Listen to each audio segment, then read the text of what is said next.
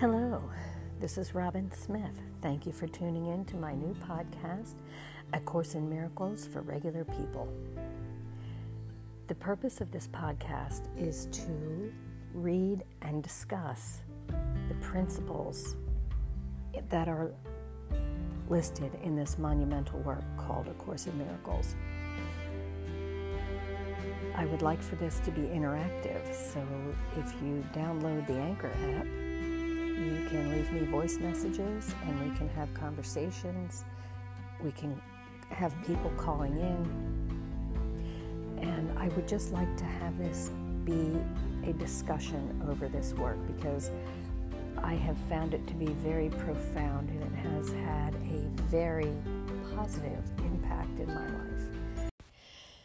So this is the introduction that is before the first chapter. And it says, "This is A Course in Miracles. It is a required course. Only the time you take it is voluntary. Free will does not mean that you can establish the curriculum. It means only that you can elect what you want to take at any given time. The course does not aim at teaching the meaning of love, for that is beyond what can be taught. It does aim, however, at removing the blocks to the awareness of love's presence, which is your natural inheritance. The opposite of love is fear, but what is all-encompassing can have no opposite. The course can therefore be summed up very simply in this way. Nothing real can be threatened. Nothing unreal exists. Herein lies the peace of God." Wow. The first time I read that last segment, nothing real can be threatened, nothing unreal exists. Herein lies the peace of God. I felt such relief. Nothing real can be threatened, and nothing unreal exists. So if I feel threatened, now I can understand that if I'm real, I can't be threatened. Then whatever feels like it's threatening me doesn't really exist. It goes beyond physical existence. Our reality as human beings is beyond physical existence.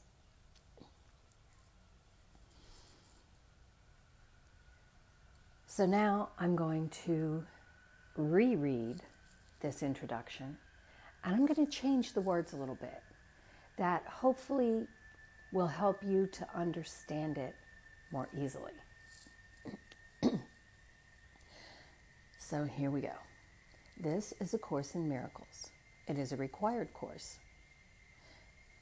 The only choice you get in this course is when you take it. Free will does not mean that you can establish the curriculum. You don't get to decide what it is that you're going to learn. It only means that you can choose the time. I've heard this said, I think it's like an old Hindu proverb or something, and it says, when the student is ready, the teacher will appear. So it's up to you when you're ready to take a specific segment of this course. The course does not aim at teaching love. That is beyond what can be taught. You can't teach love. Love just is. And I learned recently that in the ancient Aramaic, the language that Jesus spoke, the word love is not a verb. It is a statement of existence. So when you say to someone, "I love you," you're using it as a verb. And that's not what Jesus meant when he said to love the Lord your God and your neighbor as yourself. what he was actually saying was, be love. Love is not a verb, it's a state of being. When a newborn baby comes into the world, this baby just is love.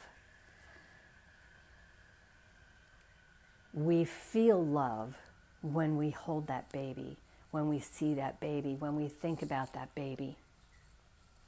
We feel that love and we say, I love you. And what we're really doing is experiencing the love that that baby is.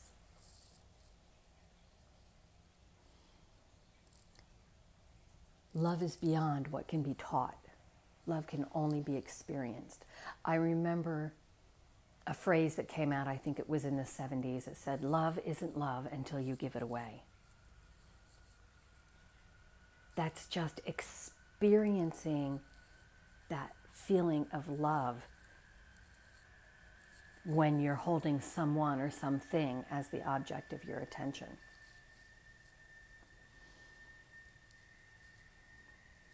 So this course does aim at removing the blocks to the awareness of love's presence.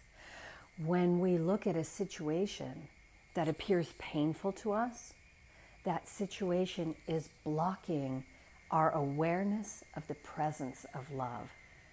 Love is. We are love beings. We are created of God's love.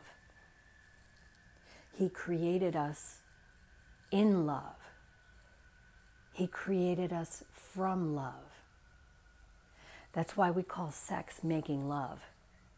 We're expressing love, the love that we experience together in a very intimate and precious way.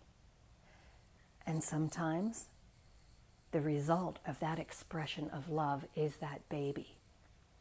That's what love is. So when we see something that appears painful, we are not aware of love's presence, but love is still there. So it says love is the opposite of fear. But there is no opposite of something that is all-encompassing. All that exists is love. It's like trying to get outside the universe. The universe is infinite. There is no end to the universe. There is nothing outside the universe because the universe never ends. And that's the way love is. Love just is. There is no opposite. Not really. And in this book, we learn to remove the obstacles that keep us from being aware of love. And when we really grasp that, that's when we will really understand nothing real can be threatened and nothing unreal exists.